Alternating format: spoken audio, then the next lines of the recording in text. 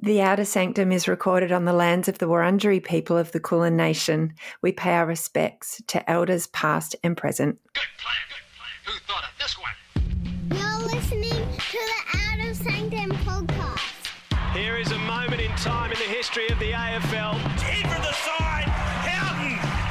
She was surrounded by blue jumpers. There's the siren. Groundbreakers. History makers.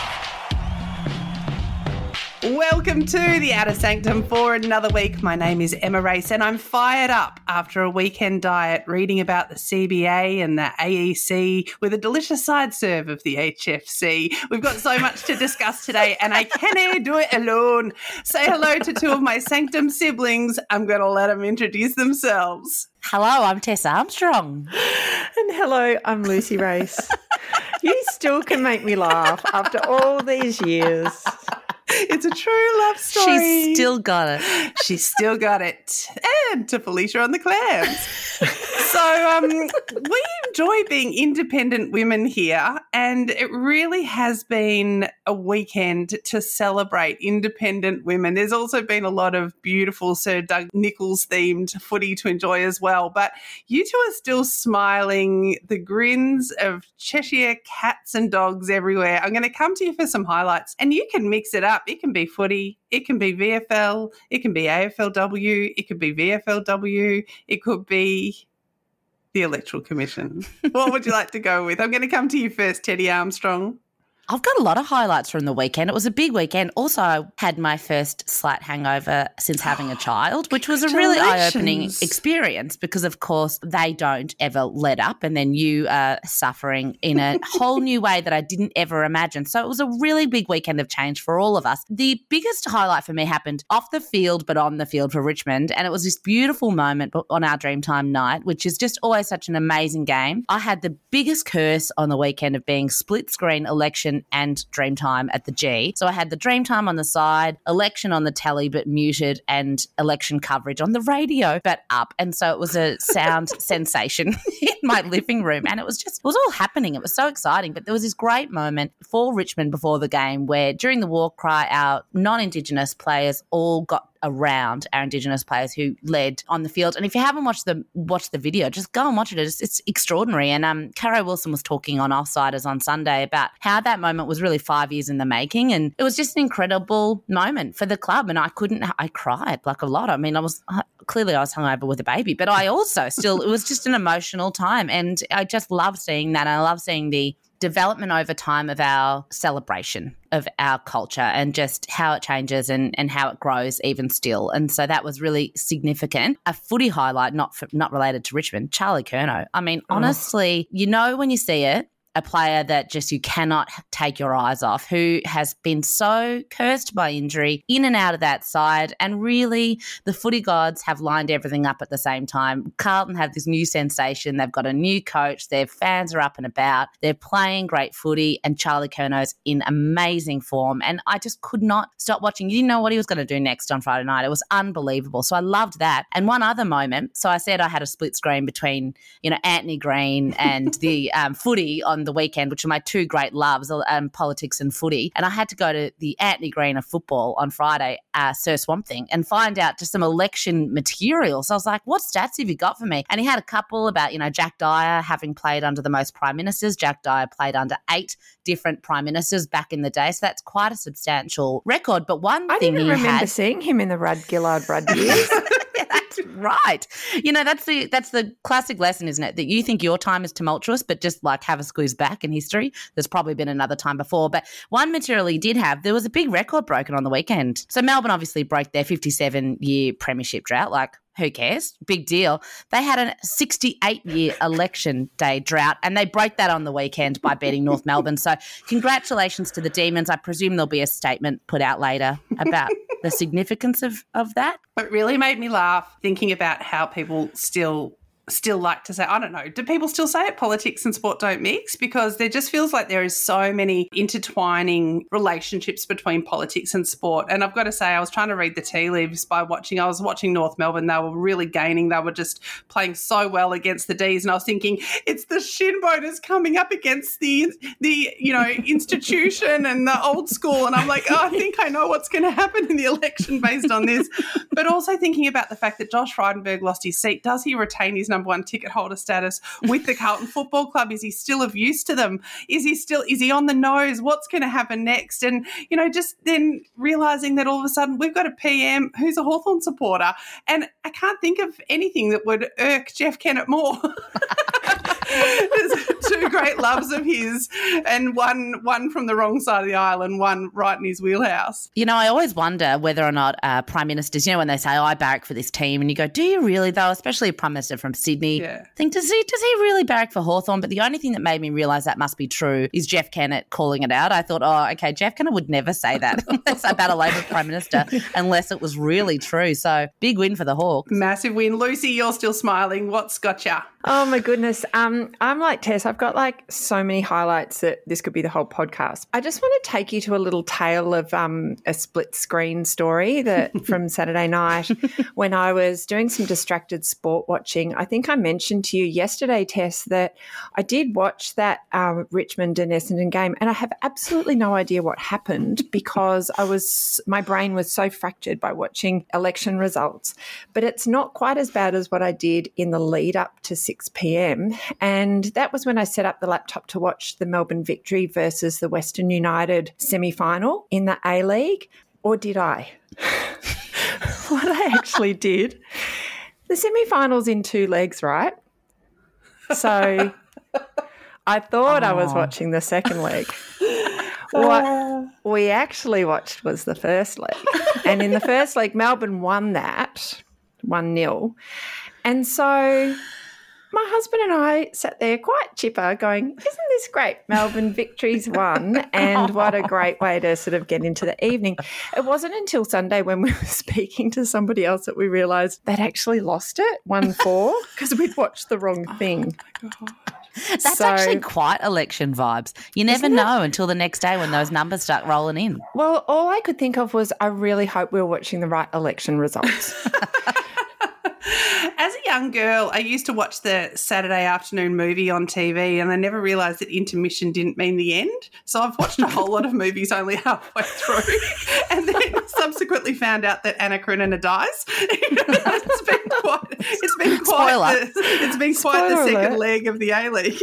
Oh my goodness. Yes. Well, okay. I just can't work out streaming, so there's an issue for us. I also have a footy highlight, which is so parochial because I am going to go to the Hawthorn win over Brisbane, which was incredibly unexpected. I really didn't think that I thought we'd be competitive, but I didn't think we'd win it. And I just want to shout out Jai Newcomb, who last year was playing in the VFL. So the Hawks selected him at number 2 in the mid-season draft, and he is having an absolute blinder. He got 10 coaches' votes on the weekend alongside Clayton Oliver and Max King, which really puts him kind of in contention in that mix for rising star. There was a moment deep in the fourth quarter where there was only 3 points in the game, and he did this gather on the boundary, tucked the ball under his arm, went for a little burst of speed, kicked it inside 50 to the top of the square. Luke Bruce gold, and it was a thing of beauty. And good on you, Jai. Loved it a lot. So you've just taken my highlight, but the thing I love about Jai, which is completely fine, of course, that we both have the same highlight. And one jumper, 2 head holes. One jumper, 2 head holes. I just love that Jai finds himself playing under Sam Mitchell, who neither of them were picked up through the traditional methods of the system, and both of them have lit the competition on fire in their own ways. And then you look to the Hawthorn AFLW list, and there's Beck Goddard reselecting for the second time in her career Sarah Perkins to play in her AFLW side. And I just love that story. I feel like the way that these two stories mirror each other. Beck, I think, would be fine for me to say that she has felt maligned by the system over the last couple of seasons that she hasn't been coaching at the AFLW level. We know that the challenges she had. Sarah Perkins, as you would remember, was not selected to play in the first round of draft picks in the first season of AFLW, and because she'd nominated to play for Victoria, no Victorian teams picked her up. Beck flew her to Adelaide after all those first picks had gone, and she said within 30 seconds she knew that she needed this girl on her team, and they go on to win the premiership in the first season. And I love those stories. It just feels so rare in the modern era of footy, especially in the men's game, to see people finding their way through a different method, and to see Jai really tearing it up and playing with absolute abandon. He just looks like he's having the time of his life out there. Further to him, I love him. He's just absolutely blitzing it. And even in your losses this year, he's been so strong and he's been such a standout. And thinking about his career also led me to think about the retirement announcement this week of Anthony McDonald-Tipungwuti, who's retired, who came into the system as a rookie and is leaving maybe before time. But, you know, what is time? I mean, what is a career? He has absolutely left a huge impact on the footy world. He came in, the whole world fell in love with him. We got the pleasure and privilege of getting to watch him play. And now he goes on and lives his life. And that is wonderful for footy, to know that there are many different ways to skin a cat. There's a million different ways to make your mark in the game. It doesn't have to be the traditional way. Yeah, congratulations to all of them. It was a beautiful thing to see Anthony just embraced by his team as they ran onto the field on Saturday night. I didn't miss that bit. No, that was beautiful, and also the outpouring of support for him. The biggest story, we're not going to bury it. Let's roll up our sleeves and melee, ladies, because the CBA has been completed. Yay!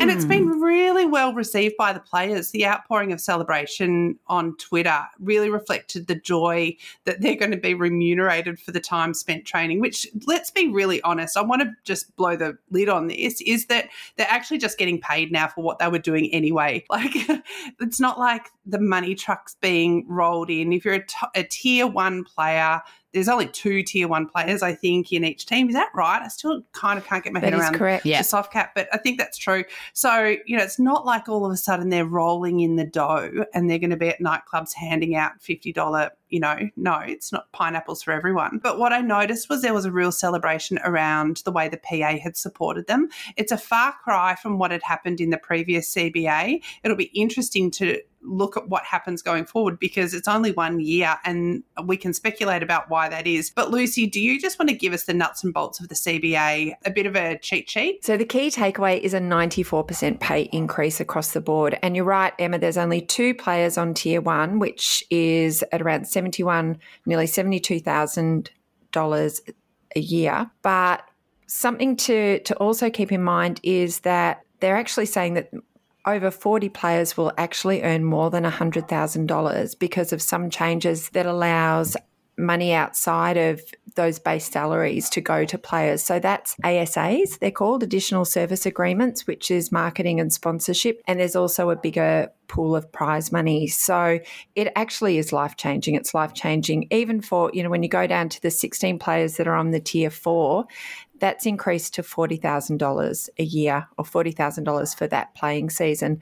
The contracts will only run from May until December, and you're right. The major sticking point seems to be the number of home and away games that the AFL would agree to. So what has been agreed to is that in season 7, there will be, again, 10 home and away games, but there'll be 4 finals. So that's 1 extra that will be negotiated going forward for season 8. Tess, how did the CBA hit the mark for you? Did it land? I said on Friday, if you look at the way the players reacted, the relief, the how impressed they were, the words like life-changing, that to me says it hits the mark, right? If they're happy, I'm happy. They're the ones doing the work. To me, part of it was as we always talk about, the look of the thing.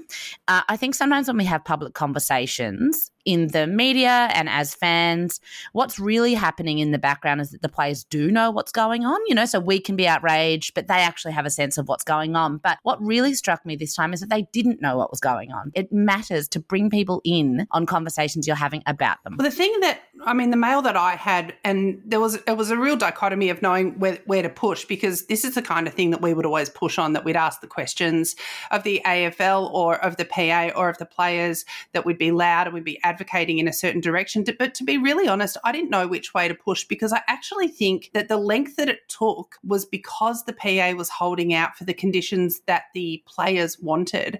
And where I think there was a miscommunication or a lack of communication maybe, was that I think that there was kind of like a telephone tree set up, that there was a number of players that were on the inner sanctum of this conversation, and it was up to them to feed information out to other players, which I guess makes sense. But what happens then is it's up to those people to decide which information they share. The other thing is, if you think about players who had already left one club and were waiting to sign for another club, and also, potential VFLW players or players who were in that tier down waiting to know if they got signed, they don't get in the catch-all of that of those telephone trees. So I think that there was curiosity about that. What it has given us is a 26th of August start date for season 7, which means pre-season starts in just 2 weeks, which is just seems completely ludicrous, right? Like, I mean, I don't know if the Crows have even got back from their Mad Monday yet from celebrating their win, Lucy. Well, and, the other thing is that pre-season starts before the draft. So the draft is on the 29th of June. So I think there's going to be some real challenges for the players who are picked up in the draft, particularly those who are finishing year 12. What I wonder is, there was so much frustration waiting for this CBA to land. It's wonderful to see how happy the players are. And I think in that Hayley Miller article, she referred to a text from Das who said, "Be right back, fainting." Do all of those frustrations get forgotten now and everybody just moves on, or does this sort of continue in the way that the next CBA will be negotiated? Well, we can get all the answers to those questions and more, because Rana caught up with Paul Marsh from the AFLPA and asked him a bunch of questions that we pulled together. Please enjoy this conversation. Welcome to the show, Paul. Thanks so much for being here. Thanks, Rana. Really pleased to have a chat, and look forward to having a chat about all things AFLW. Absolutely. I mean, you've had a huge couple of weeks securing a collective bargaining agreement for the AFLW players. In footy terms, how would you characterise this CBA result? Was it a steal at the final siren, or a methodical, decisive win, or a bruising battle? How would you characterise it? Well, probably a combination of the last two. There's a lot of work that went into it, and the players were heavily involved with us the whole way through. But, these things are always challenging, and I think there's a lot of time and hours that went into getting the final result. So there was a few bruises along the way, but that's good. How do you negotiate stuff like this? What does that actually look like in practical terms? Well, the AFL Players Association is, as our name suggests, is a players' representative body. So it's really important we understand what the players actually want us to achieve. So that's the first part, is preparation. We did a lot of work over about 18 months getting to a point where we were really clear on what the players wanted, not just in the short term, but in the longer term as well. And then it's a matter of, doing all the work you need to present your arguments to the AFL as to why what we're looking for here is something that the game can afford to pay, should be doing. And then you sit down as a group and start to work through the issues. So we involved a group of players. There were 5 players on our negotiating committee who I'd actually like to just shout out publicly who those 5 players were, because they did such a good job for us. So Annalise Lister from the Giants, who's on our board, Kat Phillips from the Saints, Gabby Seymour from the Tigers, Karen Harrington from the Blues, and Izzy Huntington, who was with the Dogs, is now heading up to the Giants. They were part of the negotiations with us, with the AFL, and lots of back and forth. Gil and I did a lot of the sort of work towards the end. We had several meetings and got there last week, so we're all thrilled. The players have been unanimously celebrating this CBA result on Twitter. I mean, you have Darcy Vescio making memes about you. This is a very different response from the last CBA result. What's happened in that time? I mean, were you on an oval somewhere holding a boombox over your head in your eyes? Well, what's happened since then to repair that relationship? Yeah, well, I think, we've stood in front of the players and actually addressed the shortcomings of last time. I think there were things that we didn't get right last time, and we're big enough and strong enough to actually acknowledge that, and I think that's important. But we've said about listening, and we've said about learning more. We undertook a really important piece of work with an external consultant that we've used a few times to help really gather the insights around, okay, where were we at with the AFLW players? And I think, the outpouring that we saw last week was a product of a few things. One was, I think the players were genuinely part of this negotiation. So we made sure that happened with not only those 5 players I spoke about, but our captains, our delegates. They were part of this journey the whole way through. So they owned it. I think the outcome was bigger than just the financial recognition. It was more that they actually the players felt as though they were being respected genuinely as part of this industry, I think, for the first time. And I think that's where I saw the real joy that came out of this, is that I think they looked, and when everyone actually now sees AFLW as a legitimate, recognised part of this industry, and it's only going to go forwards from here. So, yeah, I think just understanding what we could have done better in the past, learning from it, and learning those lessons and doing better, and working really closely with the players. It is a 1-year CBA. Why is that? Great question.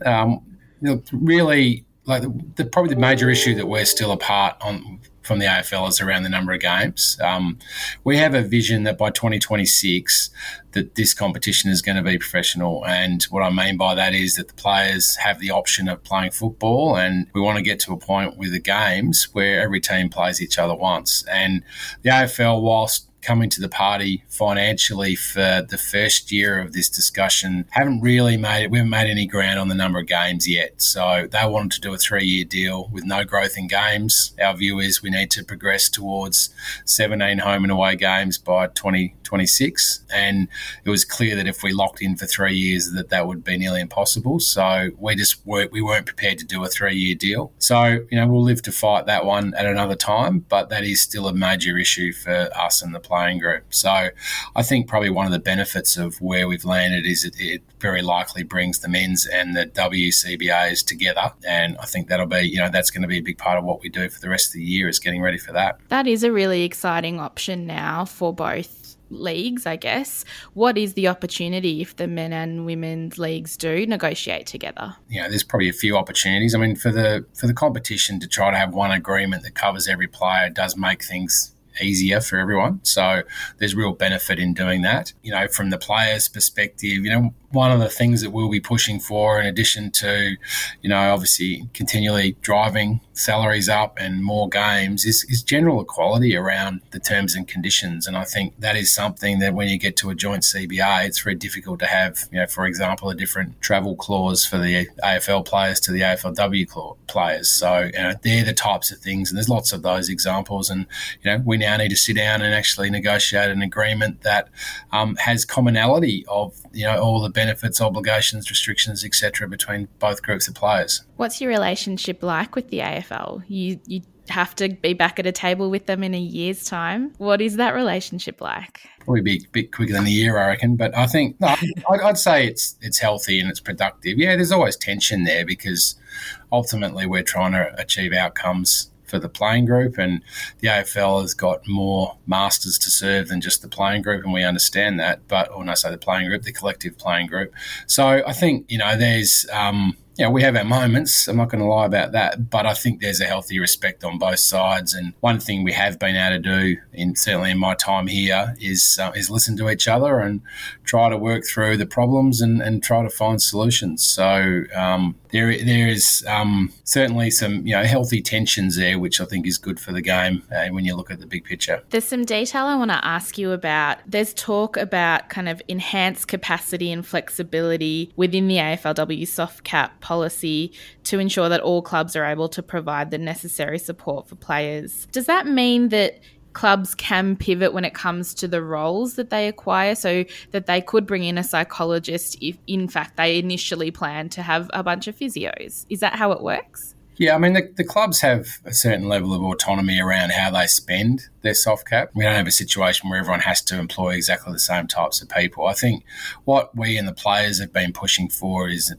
increase to the soft cap, but also, just, again, replicating the types of services that should be expected in the W competition, because we're seeing it with the AFL competition, like the right level of medical support and physio. And, we've got players who are obviously training, and we should have the right support staff sitting around them so that if anything does happen, then they're properly looked after. So there's a real focus on that. The AFL were, to their credit, completely open to those conversations. I mean, this is about professionalising the competition, and I think that we can't be taking shortcuts on such important issues as how we support players medically. So I think we'll see some really important positive shifts in this space, and I think that'll only get better as we move towards professionalism. Achieving all these outcomes then basically means growing the pie, the whole pie, so that there's more for everyone. How do we do that? Well, I think, the pie is a product of how many people are watching the game, interested in the game, buying merchandise and all the rest of it. And clearly increasing the number of females playing AFL is going to help with that. So I think inspiring kids to get involved in AFL over other sports is going to create supporters who will spend money, and that flows through every part of the football economy. So, but not just females. I mean, this is also about getting inspiring young boys as well. And so, more supporters will lead to more money and a bigger pie, and that's something we're really focused on. How different are the negotiations from the men's side of things to the women's? Not that much, really. I mean, I think ultimately it's the same sort of process. Is what are our respective objectives, and sitting down and trying to nut through the detail of it. I mean, the quantum of the men's deal at the moment is significantly bigger, but the issues that are presenting and the way we go about it, not so much. I mean, this deal took about 6 weeks, I think, from sort of first proposals to getting the deal done, which would be the quickest deal that probably ever done from a CBA perspective, yet there was quite a lot of criticism around how long it took. So, the bigger the deal, sometimes it takes a bit longer. But outside of that, the process is very similar. Just on that, there's a lot of noise that does come from the public around these negotiations and conversations. Is there something that you want the public to know that they don't already, or that you want the public to consider when it comes to negotiating CBAs? Oh, look, I just, these are really important milestones in what we do, and for the playing group. They're also important for the game, and sometimes they take time. We try not to play these negotiations out through the media. It's certainly not something that we do by way of practice. I think the tension, and that's what the media like to report on here, is the potential fight between the players, the PA and the AFL. That's a natural part of it. So I think let's not get too excited about all of that. This is about bettering the conditions for the players, but also making the game stronger. And I think if you go back over the CBAs that we've done over time, and I've been doing this in both football and cricket, the game continues to get stronger every time we do one of these deals. And I think that's something everyone should keep in mind as we work through the nuances of a negotiation. I've noticed that there's a lot of talk often in the public, whether it's the PA or the AFL or any other sport really, around reports and when reports are commissioned and then when they're released. What's your view on that in terms of, does the public have a right to see those reports when they are commissioned? I think it probably depends on how you've set that up in the first place. We do reports. I spoke about a report before that we got commissioned that was an insights report around the AFLW players. There was no intention ever to release that publicly. It was there to help us better understand our members and help us then represent them. Firstly, I don't think there'd be that much interest in it publicly, but I think what's most important with any of these reports is that you action what comes out of it. In saying that, there are stakeholders that are involved in different reports. So, the umpiring one, for example, there's probably a responsibility to report back to the umpiring fraternity what came out of that report, just like we would report back to the players what comes out of a report that we've commissioned. So I think that's probably where your responsibility lies, but a lot gets made at times around transparency of reporting, and I think you've probably got to get ahead of that a little bit and actually set it up from the start that it is or it isn't going to be publicly released. And if it isn't, I still think it's about actioning what comes out of the report. Are you comfortable with where you're at given the insights that came out of the recent report that you mentioned, whatever they are, do you feel like you've made movement on those? I think so. I mean, look, I think I can only go by the feedback that we've had from the playing group, and it's been incredibly positive. And you talked before about some of the things that you'd seen on social media, for example. But I think the feedback we have got from the players has been overwhelmingly positive. We survey both of our playing groups a couple of times a year, and we actually check in on the player sentiment towards us, and that has improved significantly. So I can go on that, but I reckon that's a question to ask some of the players, from when the chance arises. Have you listened to Darcy Vescio's playlist, CBA playlist? Yeah, I haven't listened to it, but I have seen the cover, and it's a lot of trouble went into doing that. So it's very, very intricate, and I did get a good laugh about it. I want to ask you about player wellbeing. There's requirements in this CBA for the clubs to ensure that players have reached a minimum level of fitness. Is this a change, and is that off the back of the high amount of injuries that we saw in the last season? It's not a change. That's been in there in previous CBAs. It's a pretty standard clause in any CBA, whether that be male or female. I think it's just a sort of, the deals are two ways. It lays out the benefits to the players, but it also lays out the players' obligations, and one of them is to obviously be fit enough to perform the sport. So I don't think it's unreasonable. I think if you looked at any CBA, you'd probably find something similar in there. The world's changing a lot, and expectations of sporting organisations are really shifting. What's the AFLPA doing around that kind of a conversation and the public expectation around that? We're doing quite a bit of work in the background at the moment on this. I think there's been some well-documented issues within our industry that we look at, and we put ourselves in this bucket as well. I don't think the industry's done enough around issues of, particularly race, but even gender. I think what we're trying to do is learn more, better understand the changes that need to be made, and then put the right structures and people around that. So I think we've done that well with the AFLW competition and our players. We are currently doing some work on, I've spoken to you about this previously, but a human rights framework for our organisation that I don't want to talk too much more about at this moment because we're still putting it together, but that is going to be an important part of what we do going forward. And it's about creating a system that's better going forward, but also addressing the issues of the past. You've been around sport for a long time. I mean, are these conversations, or how hard are these conversations to have as a leader? Does it scare you, or is it something that you kind of face with confidence? Probably a bit of both, to be honest. Some of these issues, and this might not be quite right, but they're emerging in some respects. Like, I think we all now have really an understanding of our responsibility, and we probably haven't collectively got this right in the past. So there is an element of being, you don't know what you don't know, and there's, you open yourself up to potentially being embarrassed if you don't get this right, but that's also motivation to get it right. But I also think it's important to get the right people around you as you try to make the changes that are right. We've had too many people in this industry, and it's not just an AFL issue, who have been harmed from their time in their sports, and we need to pardon the pun, but we need to do better. And I think that's what we're focused on, but I don't think this is going to be an easy journey for us or anyone else. And, we're going to embrace that, and we're going to attack it with the right intent, but, we may not get everything right on the way through. I'm going to ask my final question to you, something I have actually asked you before, but I want to ask you again on the mic. Why do you do this work? What is it that gets you out of bed? Well, I do remember you asking me this question, and I like helping people. So, that's certainly part of sort of my values. I'm in a fortunate position to be able to help people, and we do that in a certain way. I think our values here are very much about people, and I think if the players of any sport don't have a players' association, then I think my genuine view is they'll get exploited. And so I think it's important that they have good and strong representation, but also at the same time, you've always got to have your eye on the game. And so try to find that happy medium of pushing the game forward, but also making sure the players benefit from that and are well looked after, because they're a short time in sport, and they've got a lifetime after that they need to be looked after. So Trying to help people is at the core of it, but it's probably slightly bigger than that. Thanks so much for your time, and congratulations. 94% increase in pay is a massive win, so well done. Thank you, Rana. Great to chat.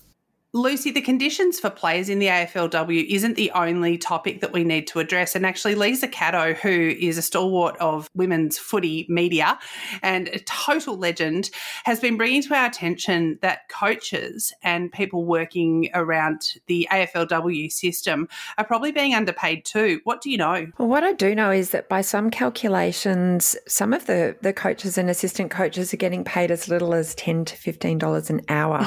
So that's when you calculate their total payments and divide it by the actual hours that they're working, which is clearly not good enough. There isn't a CBA for coaches, and the Coaches Association, as I understand it, has not brought in all of the AFLW coaches as full members. That is in part due to being underfunded and under-resourced. So I think if we want a strong, robust, well-resourced competition, that it's incredibly important that we start looking at the way that coaches and ancillary staff are looked after. I guess that's a story that we need to dig into and probably ask more questions about. It's not something for the PA, obviously. It's for the Coaches Association. And hopefully, you know, there is enough people working as coaches in the AFLW system, as we know, who are people who've been working in the AFL system for such a long time. Hopefully they can go and advocate for themselves and get noisy about this, because this is the point where they need to get in there and have these conversations. At least in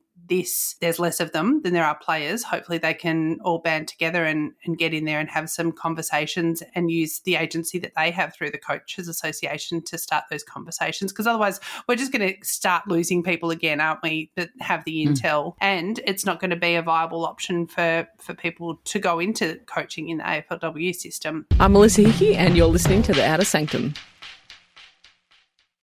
The election has really demonstrated people power to upset the two-party apple cart. It got me thinking about the people power which unseated the push for a night grand final. Tess, I think you have some opinions on that.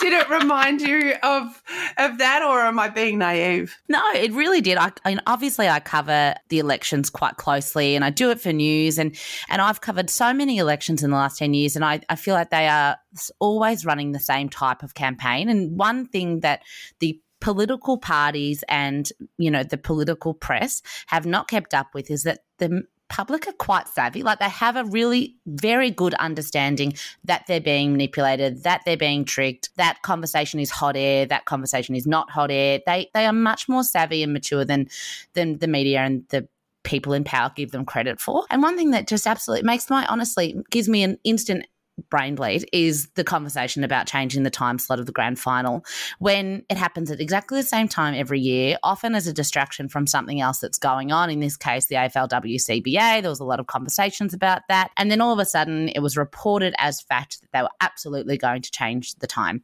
which enraged fan base.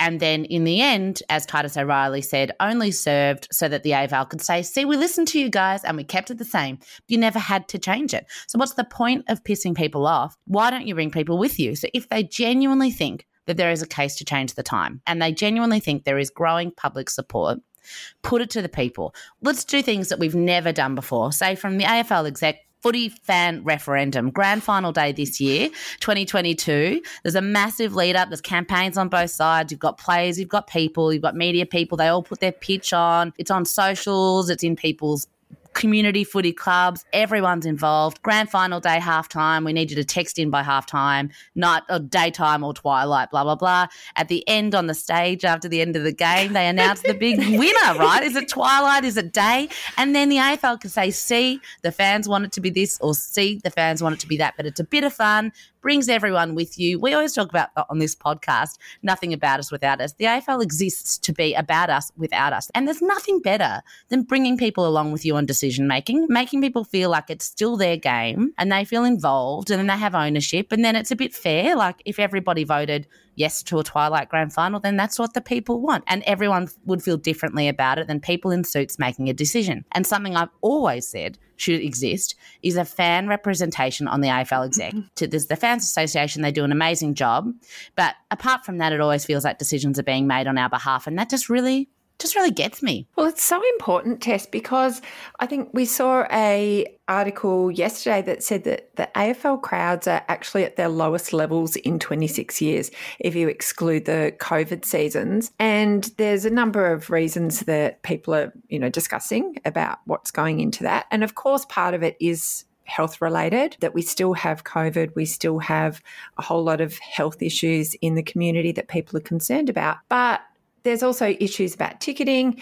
There's a whole conversation about umpiring, which I think is fascinating and probably needs to be considered in a really nuanced way, because it's not black and white, as the team were talking about on the pod last week. And the discussion about the grand final is really kind of indicative of that. And we're at a time where, you talk about the CBA, one of the impacts of that is that the AFL is going to be paying a whole lot more money into the AFLW competition. So we need it to be a strong, healthy competition for both the men's and the women's, and ignore crowds at your peril. And one also conversation that we learnt about on the weekend was, once again, probably the government and potentially predominantly the media were quite surprised by the mood for change, but I wasn't.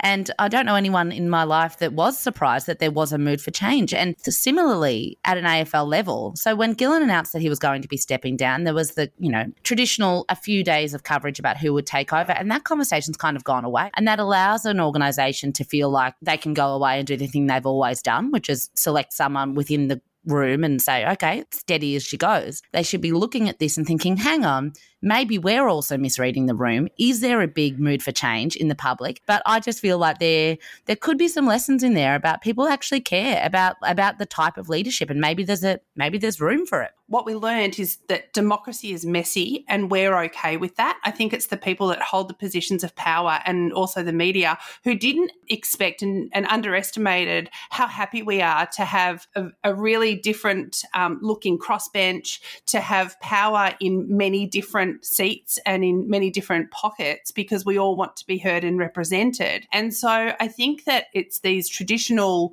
institutions that can't bend and didn't see it coming, because that's just the way that they keep seeing it through the same prism. I guess I think about it, if I was thinking about on the weekend, climate, for example, used to be an issue just reserved for the left, and it was a bit of a dog whistle. People would say it was a dog whistle. Climate is now an issue that absolutely everyone is aware of, whether you believe the science or not. Most people, I think, do.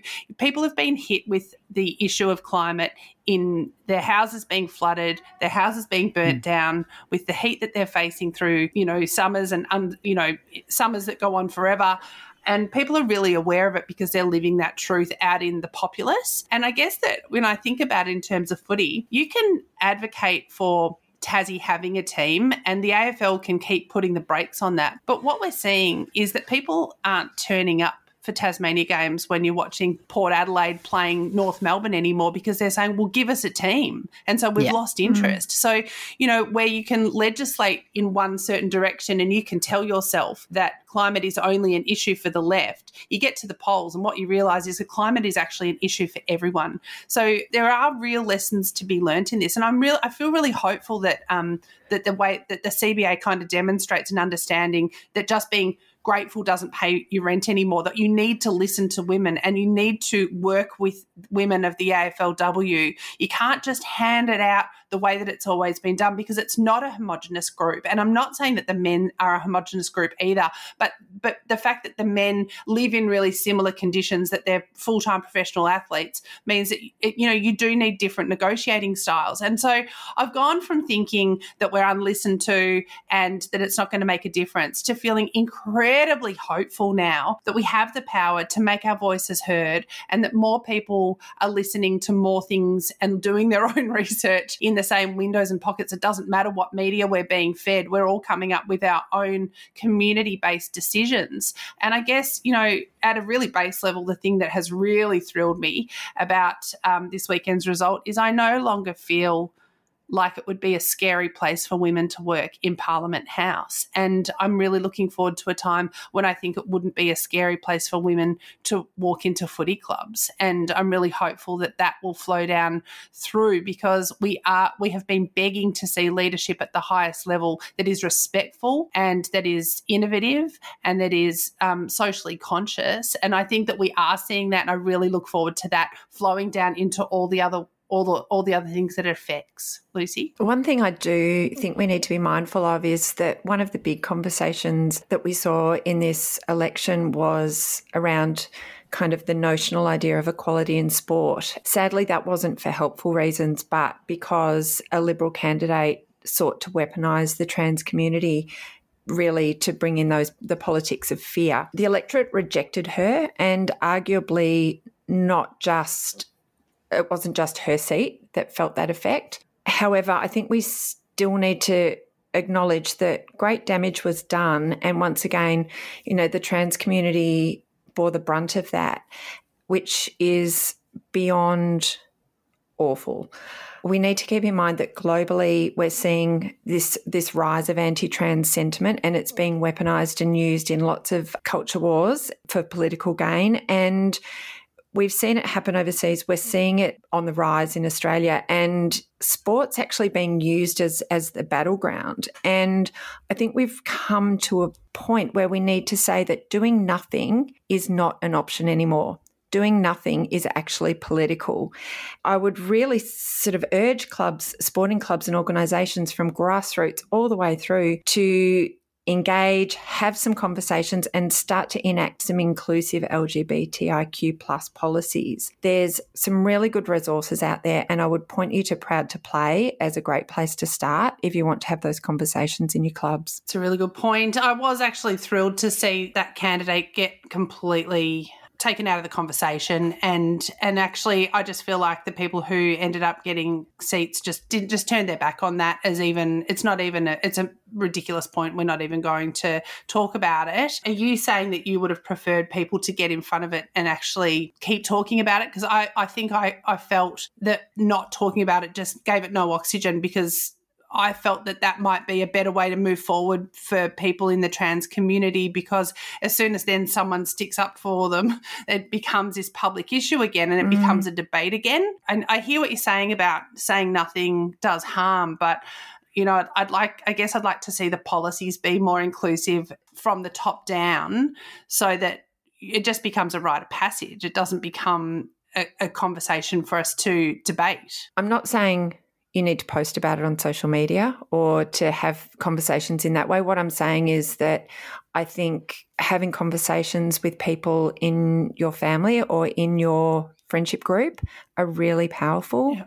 Just having conversations that debunk so much of the misinformation, I think, is really important. And I think grassroots and community sport has such a role to play here in showing how we can have inclusive policies that do what sport is all about. Yeah. So sport is about giving people in the community an opportunity to come together, to play a game, to make friends, to have connections, to do all of those things.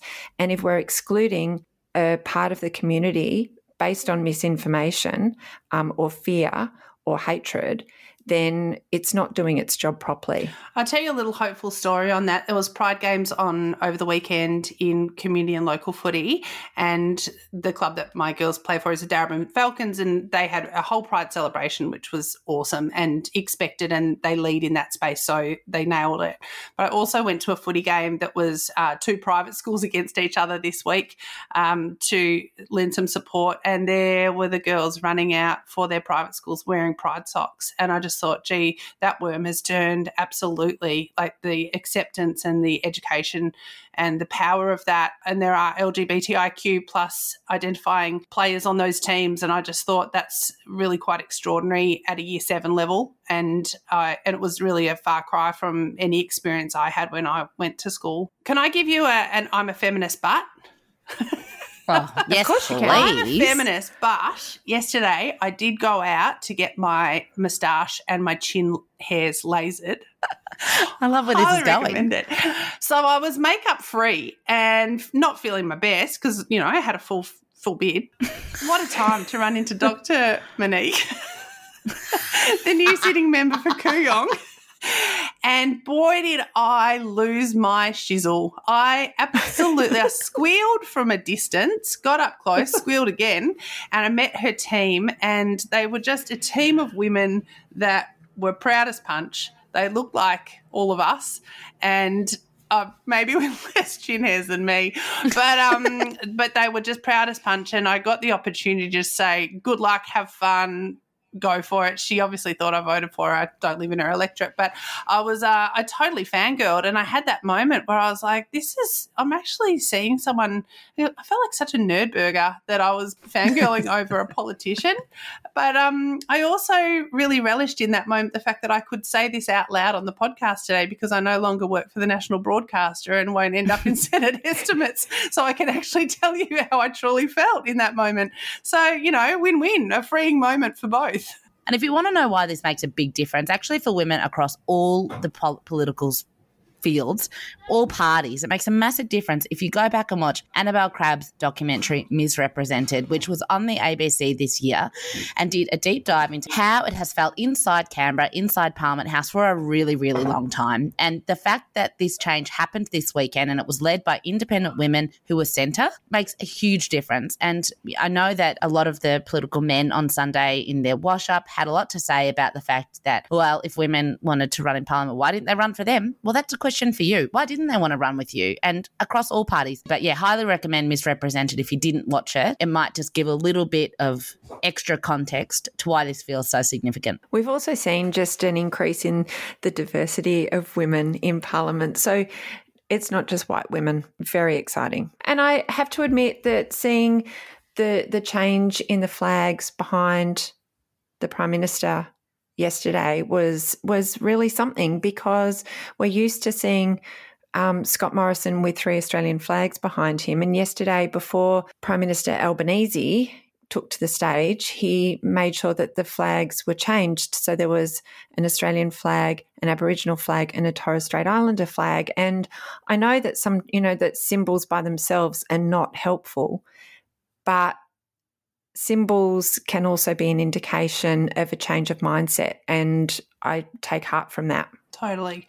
It is time for us to get out of here, but before we do, there was some final business. There was such a beautiful celebration of Indigenous culture in the AFL during the weekend, but Shelley alerted us to a kinship error that we needed to address, and we said we would do it on her behalf because she's not on the pod today. Tess? Yeah, just really needing to clarify that Maurice Rioli is not Daniel's cousin. He's his uncle.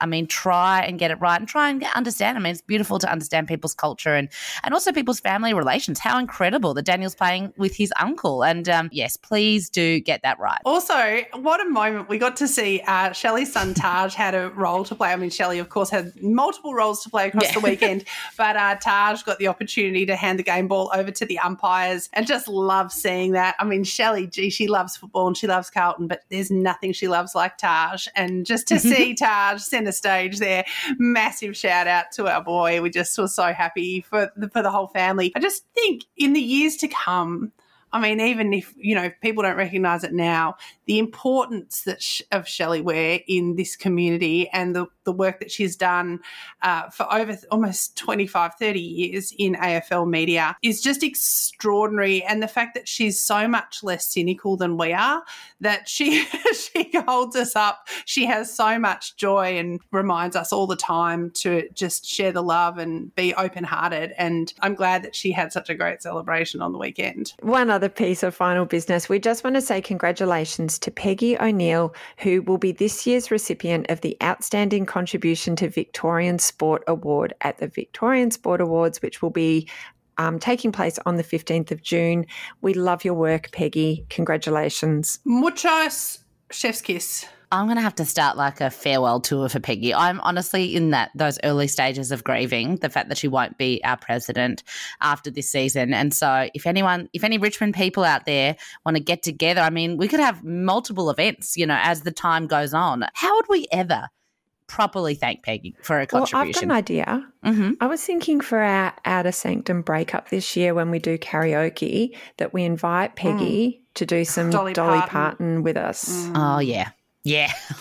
Okay, that's my dream come true. Yeah, I'll hand over my coveted slot in the Islands in the Stream section. Do you feel like Peggy would do my my karaoke classic Whip It by Devo with me? I usually do it as a duet, and so I feel like I should put it out to her. Maybe she'll let me know. She can have that or These Boots Are Made for Walking. She gets a choice. I feel like when she's not president, we might just see her putting the Devo hat on, putting the cone on her head from training. That's right. She can bring him from Bunt Road and we'll do a duet. Love it. I love it. Thanks, Peggy. I've got one piece of final beeswax, which is that the Taylor Harris documentary is premiering tonight, in fact, and it will be on one of your streaming services. I never know which one. Anyway, it'll be on the socials and we'll tweet it. No, Lucy has no idea. But I look forward to that being a deep dive into the life of Taylor Harris, but also let's support each other on socials because no doubt you know who will come out from under the troll bridge. So let's just make sure that we're being loud and proud on socials, and because we want to see more of this kind of documentary. We want Drive to Survive for AFLW so we can really get invested and get more people invested and really enjoy the work of these incredible athletes. A bit like Buffy, the Vampire Slayer, when those trolls come out from beneath the bridge, the best thing that we can greet them with is a big burst of sunshine. Bang, right in the faces. Vanquished. And I love that Lucy's facial blindness is also streaming blindness. It's like I have to write a little list of the blind. Yeah, I'm like, okay. What's seriously, left? I'm lucky that she recognises me. It has been an absolute delight to see you today, my friends, and to talk to you again. We haven't been on the pod as a little trio for such a long time. No, it's really good. nice. Bit of reunion. Yeah, a bit of a premiership reunion for us. Anyway, it is time for us to get out of here. Thanks so much to Paul Marsh for joining Rana on the pod today and for giving us some time. Have fun out there. There is only one thing left to say, my friends, and that is go footy. Whip it real good. Whip it.